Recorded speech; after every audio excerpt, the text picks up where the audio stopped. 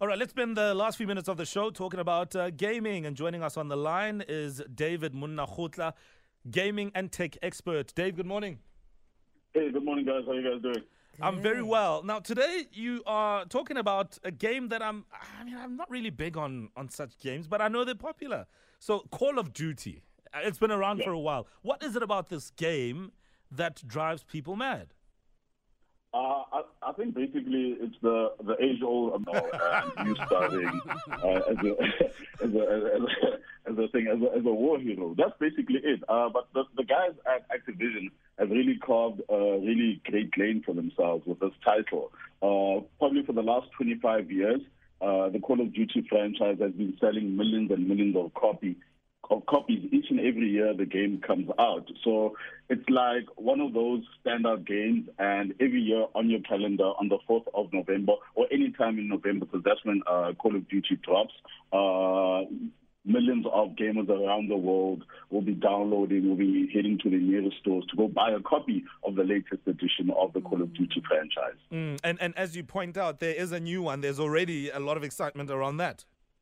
Yeah, Call of Duty Vanguard. So what's different about how they're revealing this one is that they're using the free-to-play game, Warzone, Call of Duty Warzone, to announce Call of Duty Vanguard. So on Thursday, on Friday, the 19th, if you'll be playing Call of Duty Warzone, there's going to be an event within Warzone to announce Call of Duty Vanguard. The details are still a bit light, but what we know is that it's set around World War II, and as players will be in the front line. So just expect a very moving storyline and a lot of guns and bombs.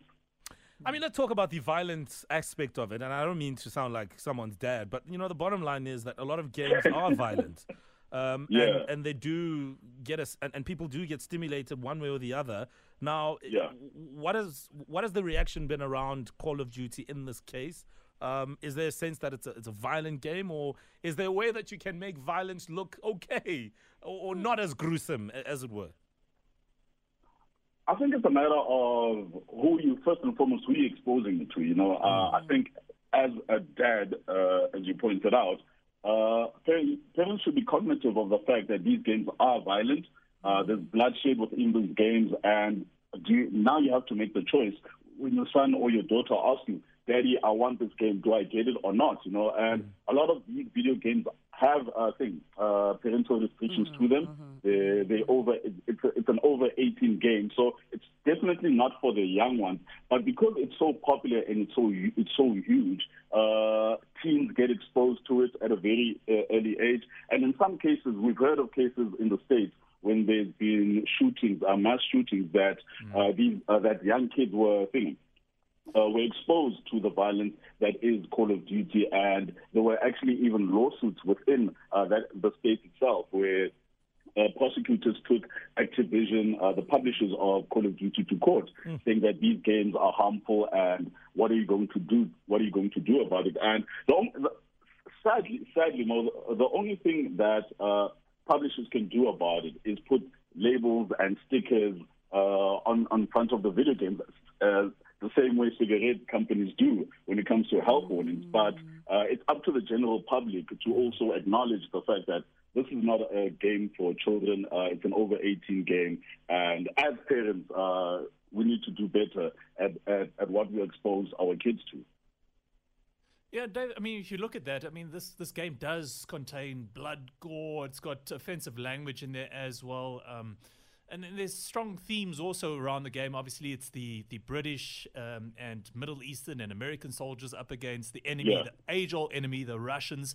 I mean, it's got a great storyline, but then again, we have to be very careful with our kids. That's the most important thing. So, I mean, where do we draw the line? Obviously, it says, I mean, all kids talk about this, but we have to draw the line somewhere. You say 18 is the number on there. I know there's children younger than that playing it. Is there any way of limiting the way they, see this game and use the game? I think it also boils down to restrictions. Maybe like viewer restrictions. I think if those were enabled and enforced in a lot of households. You know, like on your satellite TV, you can set a PIN code where if there's content of maybe over 13 manner, then if your little one tries to watch that, it automatically blocks them. You know, so I think measures like that, if internet just to put it on in a broad perspective, I think if internet security was widely policed as it should be, to a certain extent, we wouldn't necessarily have these cases of kids being exposed to all this graphic visuals and games like Call of Duty. You know, so I think it's a matter of policing, not just from a government or also a publisher point of view, but also from a parent point of view, you know, you as the guardian, because ultimately you're the one that buys the games for the kids. You're the one that gives your child the credit card details to make these Absolutely. purchases. So, so I think can't just as a say... parent, You can't just say yes to every game just to get them out of your face, because you might just say yes to Grand Theft Auto. I mean, my son the other day was begging me for GTA, and I said, absolutely not. But here's a question. Here's a question from Sanile Kambula, Dave, before you go. He says, between Call of Duty and Tom Clancy's Ghost Recon, which game would is better between the two? I think they're asking for some advice. Ooh, that's a tough one. It depends what you want to play. So it depends on what you're going for, basically. The last really cool Tom Clancy's Ghost Recon was Ghost Recon Wildlands that was set in Bolivia. I thought that was an epic video game. I actually probably gave it like a 9 out of 10. The Call of Duty franchise, to a certain extent, has lost its touch because it was a big game. It was a game that was based on the campaign mode. But over the years, they've gone on to introduce its multiplayer part to it, which is Warzone, the free-to-play one. So, and they've moved away from telling a story. So, if you're looking for a really cool, intriguing storyline, go for Ghost Recon. If you're looking for something to play online with your friends, go for Call of Duty Warzone. So how much do I need to put away, Dave, to buy Call of Duty Vanguard? I mean, I'm assuming it's quite expensive. When the new one gets released later this year, around October, you probably, depends on the basic model of the game, will set you back 1,200 rand.